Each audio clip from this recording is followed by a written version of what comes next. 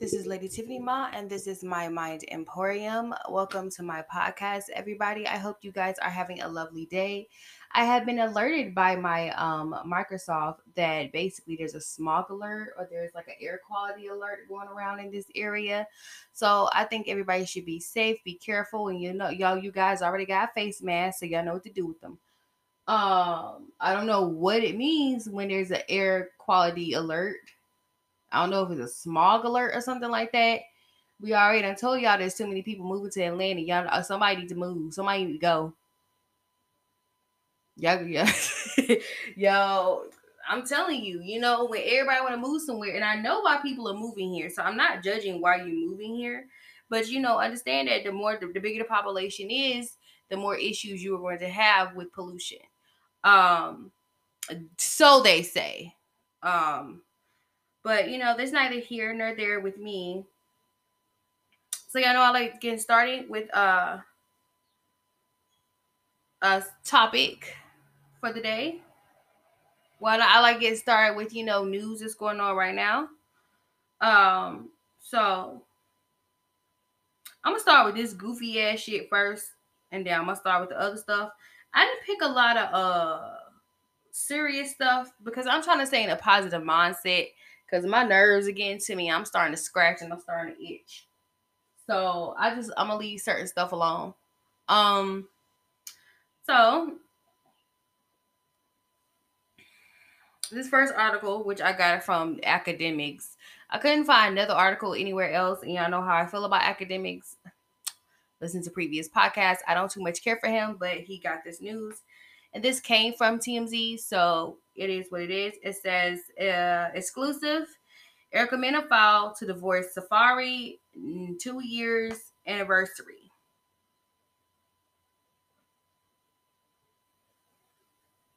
That title doesn't make any sense, but let's go on with this foolishness. It's story via TMZ. Like I said, it says Erica Mena is throwing in the towel on her marriage to Safari after less than 2 years as her husband and wife, and as she currently is expecting their second child. The Love and Hip Hop star just filed for divorce last Friday in Fayette County Superior Court in Georgia, where they appear to have formally tied the knot in late 2019, where they currently reside. According to the docs obtained by TMZ, Erica is asking for primary physical custody of their 1-year-old daughter, Sapphire, but she's willing to share joint legal custody with Safari. She also indicated she wants child support plus exclusive use of the home they currently share. Bitch, you asking for too much, yo hateful heifer. You asking for too damn much. When you making fun of us single bitches for not having niggas, and now you don't want the nigga you with, cause he came out publicly and said he didn't want your ass. Girl, get the fuck out of here with your hateful self. You hateful as shit, girl.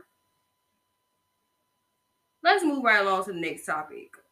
Y'all toxic as hell, by the way, in Atlanta. I don't know who the hell y'all think y'all are, but y'all toxic as hell. I don't know what's wrong with y'all, but y'all wrong for this. This one's come from the JasmineBrand.com, and it says Akon Range Rover stolen while he was pumping gas in Atlanta. Y'all ain't shit. Why you stealing this man's car? And he's one of those people who's over here trying to rebuild villages and shit like that. He actually trying to help people. And y'all over here stealing from this man? This was written by Sharp Patterson. It says Akon is the latest celebrity to be the target of crime. The artist and producer Range Rover was stolen while he pumped gas at an Atlanta gas station. The city police department confirmed with the local Fox affiliate. Police say he was on the passenger side of the SUV pumping gas when someone hopped in on the driver's side and sped away. Akon wasn't hurt. The incident occurred at a Quick Trip gas station on the 700 block of Sydney and Marcus Boulevard just after the midnight this morning, May 25th. Police urge drivers not to leave their car running while pumping gas. First and foremost, who leave their car running while pumping gas? Can't something bad happen? I ain't ever did that. Why you leaving the car running while you pumping gas? And then my thing is they didn't get far because there was no gas in the car. Stupid. Stupid.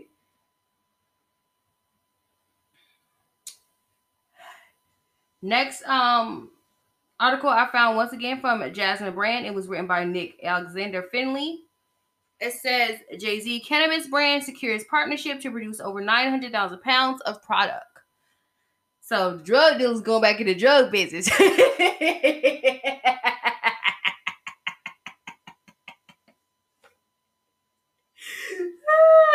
jokes don't write them. These jokes write themselves, man. Like, he got out the drug business to become a rapper, and now he a businessman, and now he can sell weed again. Go ahead, Jay-Z. I ain't mad at you. Jay-Z is making more money moves. Late last year, rapper turned entrepreneur Jay-Z, real name Sean Carter, announced his plan to launch a cannabis brand, Monogram. Now it looks like he's planning big things for the company, including the production of 900 pounds of Cali-grown marijuana. Monogram is owned by the parent company, TPCO Holding Corp., of which Jay-Z is the chief visionary officer. Ooh, look at us. Chief visionary officer for a weed brand. It recently acquired another cannabis company, a Mercer Park Brand Acquisition Corp. Additionally, the parent company is on track to merge with another cannabis company, Glass House Group. This partnership is reportedly worth about $567 million, and it would allow the parent company product, e.g. means example, Monogram, to be sold in the Glass House dispensary. Additionally, the merger will allow for a massive amount of cannabis to be produced. Okay. Well, I'm over here sounding like Lil Jon.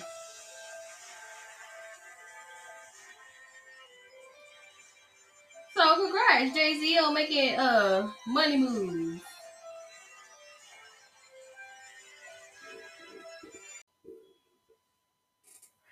Moving right along with stories that got to me.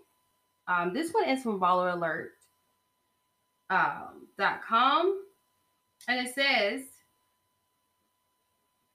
Love and hip hop star Mo Fane's request to be released from jail denied after prosecution say he Googled countries he could escape to.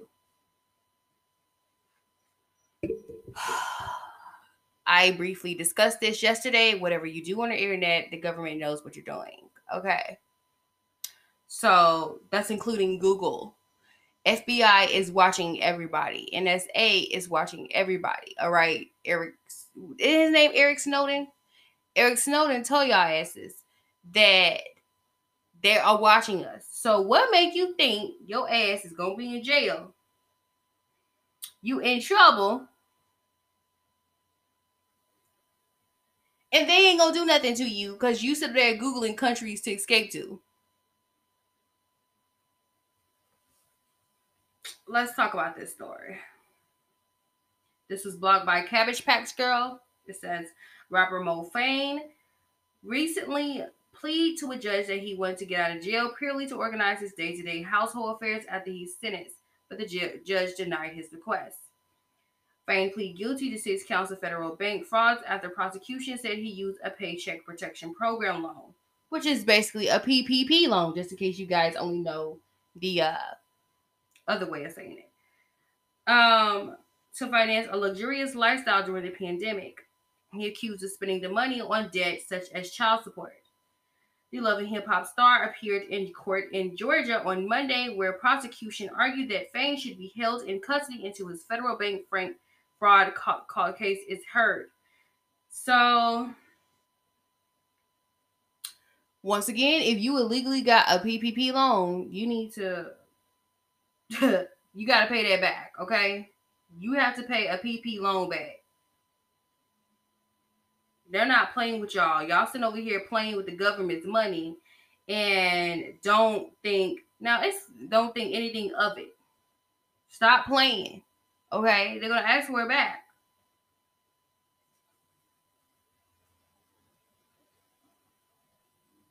I might need to close the window because it's an air quality issue and there's something in the bushes.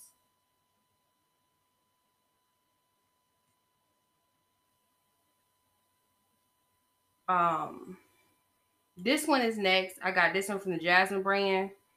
I told y'all I'm not covering the whole T.I. situation because I am smack dab in the middle of this. It is what it is.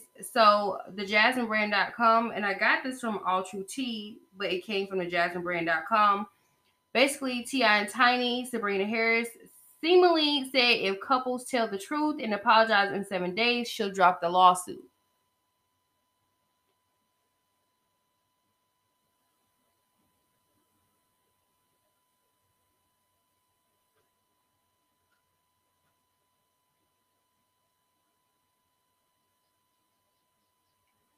You can go to All True Tea or the Jasmine brand to watch the video. I'm gonna give my little 2 cents on this bullshit. They have gathered all of T.I. and Tiny's victims up because there's no doubt in my mind T.I. is going to jail. Okay, T.I. and Tiny are both going to jail for what they're going through. You started all this mess just for an apology.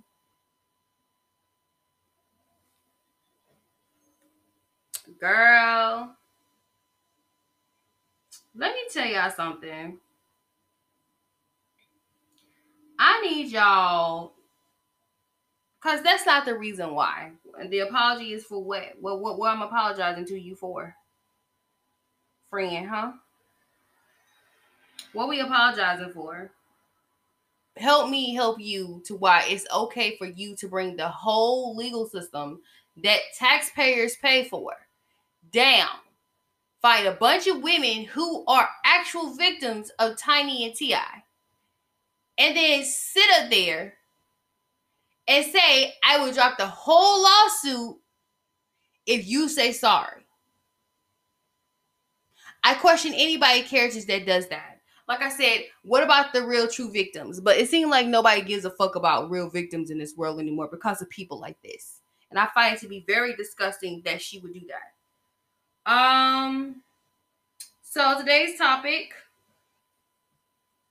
of today, because it's always weird over here. So it's Weird Ass Wednesday. How y'all doing? This next topic is about the gruesome murder in room 1046. It's the gruesome murder. BuzzFeed said the strange murder. This is an old story. It's an oldie but a goodie. A lot of these old stories are oldies and goodies. It's very mysterious case. I have heard it by several different people, including BuzzFeed.com, Kendall Ray. A lot of people have done this story. So I want to talk about this story. And of course, y'all know in the end, I'm going to give my little 2 cents about this story because I feel like it's just intrigues me. And yes, I will be talking about conspiracy theories. I do have a list of conspiracy theories I'll be talking about. So be aware. Be aware. Okay. But this one right here, because yesterday I was supposed to do another one, but I decided to go ahead and talk about Charmaine the God and all these things going downhill. And I told y'all, I don't know what's going on with that whole situation.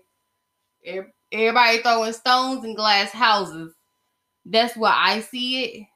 And it's like all you know that the FBI, the CIA, and the NSA see every damn thing y'all doing. So talking about stories where nobody was really looking at what's really going on intrigues me. Another thing with me is the one story I can't stomach to do right now, or I'm not going to stomach to do. I might do on the anniversary of what had happened to her. It's Kanika Jenkins. I can't stomach her or Kendrick Johnson. So if y'all, feel like I am kind of being racially biased and some of the stories I'm talking about kind of have something to do with people who are white, understand I can't deal with certain stories because of how disturbing it is. I can't.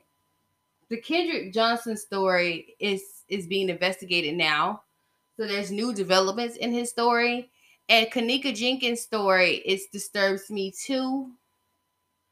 So I will be talking about those stories and giving my 2 cents on those stories about what happened. But and I'm gonna be honest with you, I remember being around activists and they were talking about the details of the story when it came to Kendra Johnson. Um, but I'm gonna let you guys know if something bothers me, that's why I didn't go deep into the Auto 1BA situation, because that situation is still bothering me. And the Kendrick Johnson and Kanika Jenkins cases bother the hell out of me. So I want to talk about these topics, but I have to be willing to have a sleepless night. And like right now, I'm still kind of disturbed about the case that I did about the babysitter and the man upstairs. I didn't know it was that messed up. I did not know that story was that messed up. I was like, what? When I got to that story. So please understand, if you feel like I'm doing more stories with more people who are not black or anything like that, please understand that it takes a tough stomach to talk about these stories. But I'm talking about this story because I've heard this story before. And so if I hear a story over and over again, it does not bother me. However, if I talk about a story and sometimes when I get more details, it disturbs me and it just takes me to a whole nother level of anxiety. So understand that, I have to calm down and relax. And then on top of that, I'm low key PMSing this week. So that's TMI, but I'm PMSing. Point blank, period, poo. So everything is getting on my nerves, and everything is getting under my skin. And I just want you guys to know that I will be talking about more topics that are in the black community, but some of the topics I like talking about are in the white community as well. They're weird, like I find it weird, and I find it to be disturbing that couple never found out who was writing the letter. And I really think it was the neighborhood that was ganging up on them. So we're going to talk about this case. It's a very intriguing case.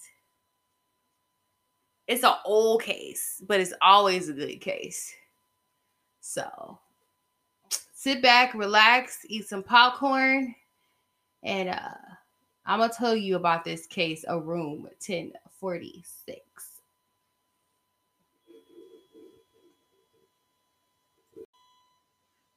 This article was written by allthat'sinteresting.com.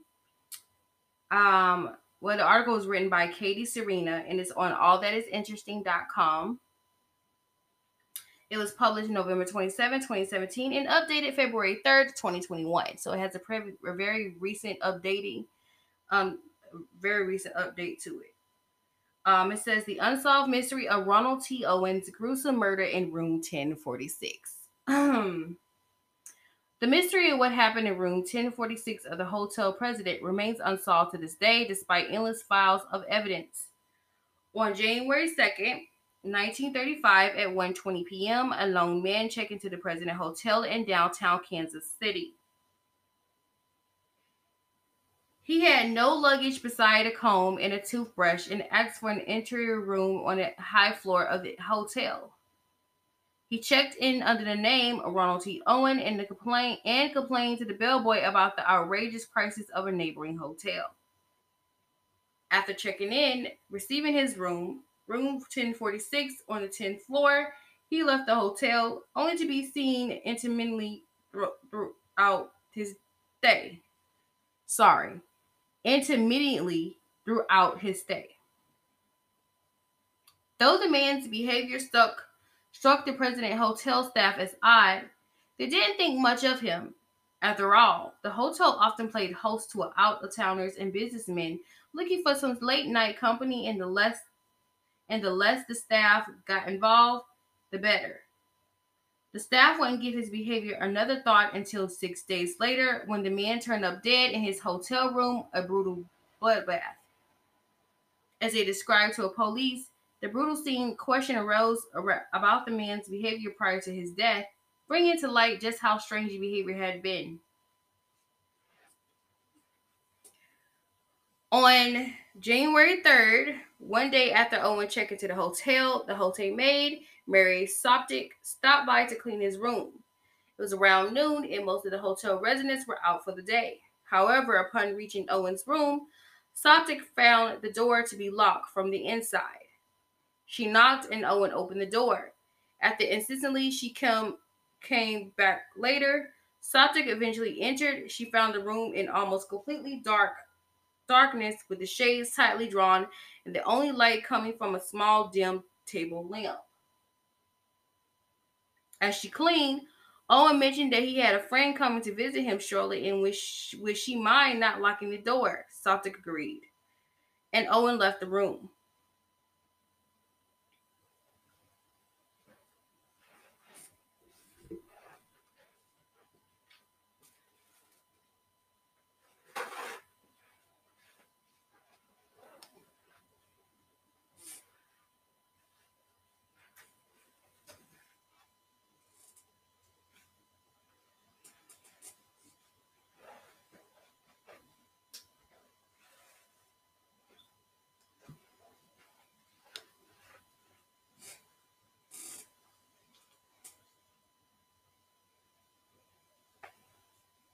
Four hours later, Soptic returned to room 1046 with fresh towels. She found the door and still unlocked from when she had cleaned the room that afternoon.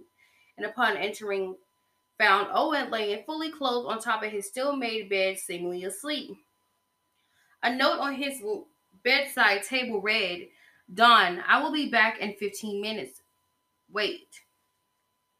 The next morning, January 4th, Soptic's strange interaction with the room 1046 continued. I would have stopped dealing with that room.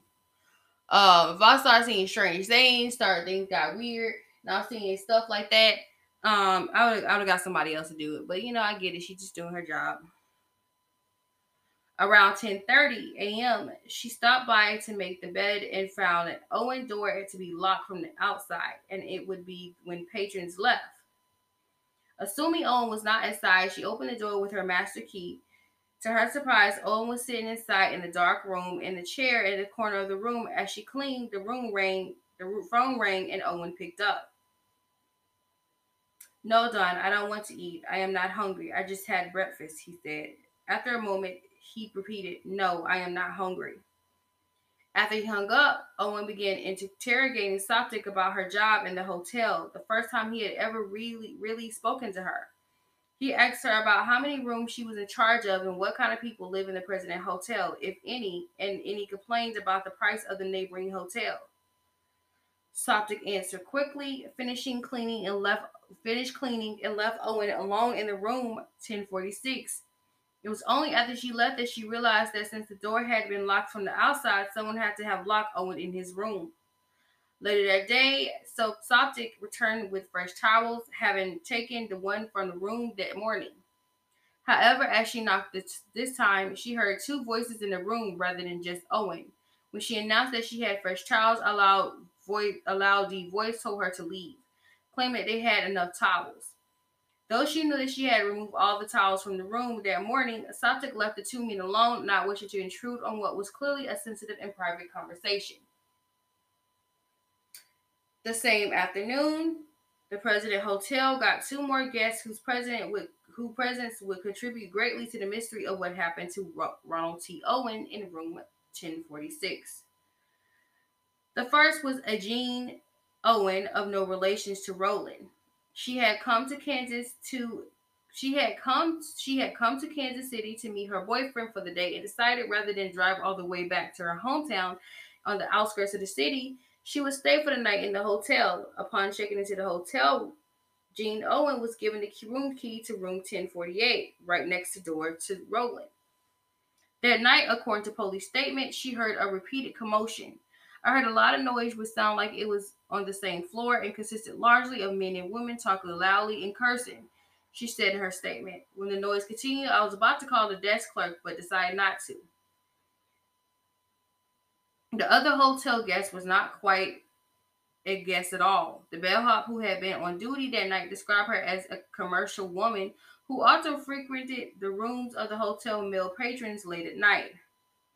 On the evening of January 4th, she came into the hotel searching for a man in room 1026.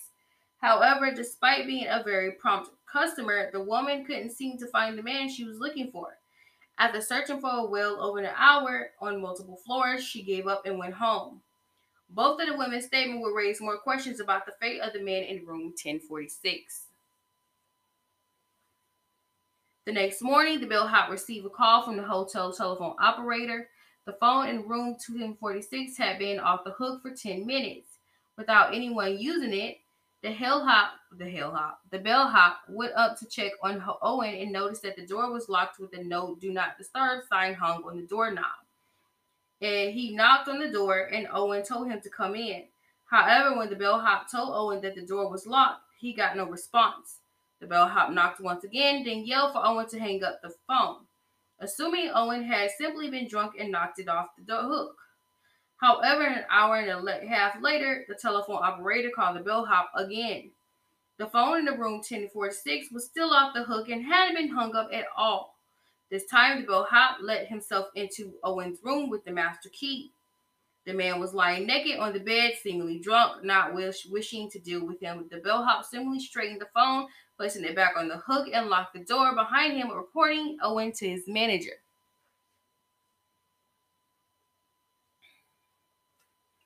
There's a lot of weird shit going on here, but this is what I expect from a hotel. I'm not trying to be funny, but if you work in a hotel, I've never worked in a hotel, but I expect weird shit like this from a hotel. I expect there's somebody there who has weird shit going on. You got someone there with a prostitute. You got a bunch of, I expect weird shit like that from a hotel room. So, and this is why, when I was talking about this, I was thinking about Kanika Jenkins, because that's a situation where there was some weird shit going on in a hotel. So that's why I was thinking about her, because I was thinking about, what was going on when she was at the hotel. But this is something that happened back in 1935, and even then there was weird shit going on in a hotel. So y'all gotta be cautious and make sure when you rent out in a hotel room, you have to be very careful, because you don't know what's going on. To his surprise, an hour later, the telephone operator called again. The phone was again off the hook, though not in use. This time, when the bellhop opened the door, he found a bloodbath. Owen was sitting curled in the corner of the room, his head in his hand, suffering multiple stab wounds. The bed sheets and towels were stained with blood, and the walls were splattered with it. The bellhop immediately called the police, who took Owen straight to the hospital, where doctors discovered that Owen had been tortured viciously. His arms, legs, and neck had been restrained by some kind of cord, and his neck sustained multiple stab wounds. He also suffered a punctured lung and a fractured skull. Ronald T. Owen was pronounced dead at the hospital shortly after arriving. The doctor also discovered that the wounds on Owen had been inflicted well before the bellhop first trip to Owen's room that morning. They ascertained that he had attempted to call for help multiple times, but hadn't been able to make it farther than picking up the phone due to his injuries. When investigators searched the room, the strangeness continued. There were no clothes in the room at all, and nothing matched the description of Ronald Owens when he checked in. The hotel amenities, such as soap and toothpaste, were also missing, as well as anything that could have been the murder weapon. The only thing of note the detectives found were four small fingerprints on the telephone stand, though they were never identified. Furthermore, detectives found that Ronald T. Owen never existed. There was no record of any such men having lived anywhere in the United States, and had they employed the public to come forward with any information they had about the mysterious murder victim. Shortly thereafter, the neighboring hotel that Owen had complained so much about came forward, claimed that a man matching the description had stayed at the hotel on January 1st. He had checked in under the name Eugene K. Scott. However, upon further investigation, the police reached the same dead end they had with Ronald T. Owen. No man named Eugene K. Scott had any record of ever existing. Over the next couple of months, various people identified the body as a loved one, though none of the identification stuck. Finally, the case ran cold, and the detective decided to bury the body. As they arranged for a small funeral, a bouquet of flowers and a donation to cover the funeral costs, showed up at the funeral home with a letter that read only "Love Forever, Lucille." A year later, a woman named Ogletree claimed that Owen Scott was her son who had been missing for years. She claimed that his name was Artemis.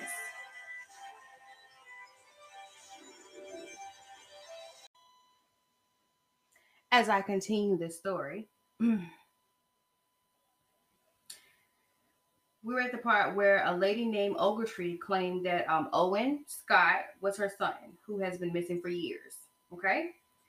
She claimed his name was Artemis Ogletree and that he had been staying at another Kansas City area hotel at the time he went missing. Though there wasn't any more evidence to her case that any other police were eventually inclined to believe her, though experts claim it was only based on lack of evidence in the rest of the case. To this day, the case remained unsolved, opened yearly by the Kansas police as new pieces of evidence unfold. For the time being, however, it seems that the mystery of room 1046 may never truly be solved. Now, I'm about to say revealed, but it said solved. After reading about the mysterious murder of Roland T. Owen in room 1046 of the President Hotel, read about 6 other crazy, creepy solved on murder cases. Oh, never mind. That was part of the article. All right. So that is the case of Roland T. Owens' gruesome murder in room 1046.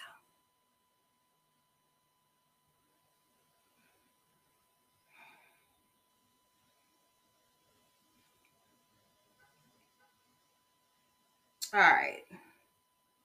So let me get my little 2 cents in this, honey. This all out craziness going on and stuff. This lady said it's her child and stuff like that. It starts with the first question I have is, why did he always go into hotel rooms with different names? Even though she said his real name was Artemis Ogletree. But several other people claim that that was their family member. So nobody really truly know who Roland T. Owens was. So, was he a secret agent? Every time I see a case and people are trying to figure out who the person is, all I think of is that this could possibly be a CIA agent, an undercover assassin, a spy. This was 1935, so he could have been a German spy. What else? He could have been my best bet is that this guy was a spy or a CIA agent, FBI agent, a secret assassin, somebody that worked for Germany at the time, because you remember at the time, what was in 1935? So this was the rise of the Nazi Party. So he could have been that. Or, he could have been part of the mob and trying to get away from the mob, and the mob found him and was like, nah, you ain't gonna get away with this. It's a strange story, and I find it funny that they keep opening the case up. That case is like, 70 years old now? 75 years old? It's an old-ass case.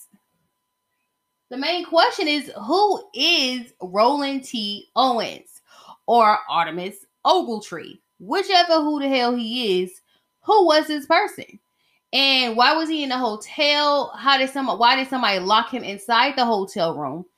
That's the part that was weird too. Like, who locked him in there? Was it the hotel owner that locked him in there? Well, what's the whole story with this? It's weird and it's strange. And y'all know my last conspiracy about this was he's an alien. Y'all know I always go to the alien. I love talking about some aliens. While I was sitting up here talking, true story, I don't know what was in those bushes, but I had to close the window. Y'all know I paused for a minute because I had to close the window because I heard something in the bushes. I don't know what was in the bushes. 9 out of 10 times it's either a squirrel or a bird.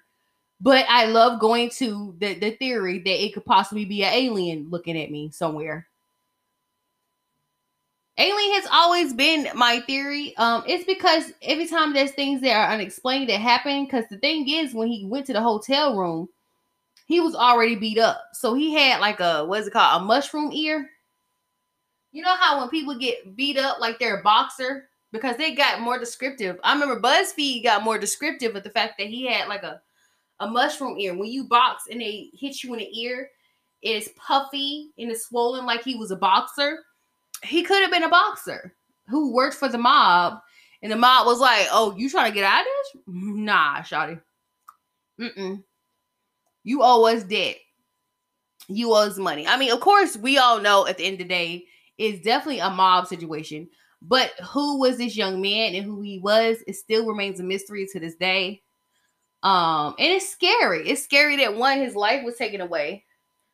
And it was scary, the whole situation that happened with it. So with that being said, I hope you guys enjoy my little story about the awful murder in room 1046 of Roland T. Owens. It's very intriguing. If you want to watch videos on it, Kendall Ray did a video on it. I'm not sure if Bailey Sarian did. Bailey Sarian did a video on it. BuzzFeed did it. BuzzFeed did a story on it. They both all have different accounts of what's happening. That's why I said in one story, they said that he came in and he looked like he was already beaten up. The story I just read from that article is a story I just found from a particular website. I forgot the website I told you, but it was on that website. So this is a very interesting case. If you want to watch any videos on it, BuzzFeed, Kendall Ray, Bailey Sarian, they all have done it on YouTube. I'm talking about this case, and it's still a case that they're trying to figure out after 75 years of looking into it. So yeah, I think it was not 75 years, more like 85 years. My bad. 85 years. So with that being said, thank you guys for listening to my podcast. I want to say a little something real quick. Because it's a very lopsided ass beef, and I don't care. So yesterday I went to the beach, and I got kicked out for calling him Big Daddy. It ain't that damn serious. And yes, he is looking at other women besides you, because that's what single men do. They look at other women besides you because he has options and he's weighing his options. And he has said on several times he's for the streets. And you don't get that. But that's okay. It's all right. You can stay pathetic in 30. I don't care. I'm 32. I'm not 32, but I am 31. I'll be 31 this year. But I'm not going to sit up here and spend my precious years waiting for some man who don't want me to want me. I don't have in my head that any celebrity has anything for me. And if you do have something for me, you can always slide up in my DMs. They wide open, boo. And no, I am not dealing with them young mush mouths. I'm not dealing with mush mouths. You young and you stupid, and you get me pregnant, I'm going somewhere and going missing and going to another state or country, and you won't see your child because I'm not depending on no 20-year-old ding-dong head to take care of me and mine. I get it, got it good. But my DMs are open. I'm just saying, if you think I'm cute, just say I'm cute. You know, this is to anybody out there. Specifically, individuals over 30. Hey, how you doing? My name is Lady. And this is my Mind Emporium. I am so outie, you guys.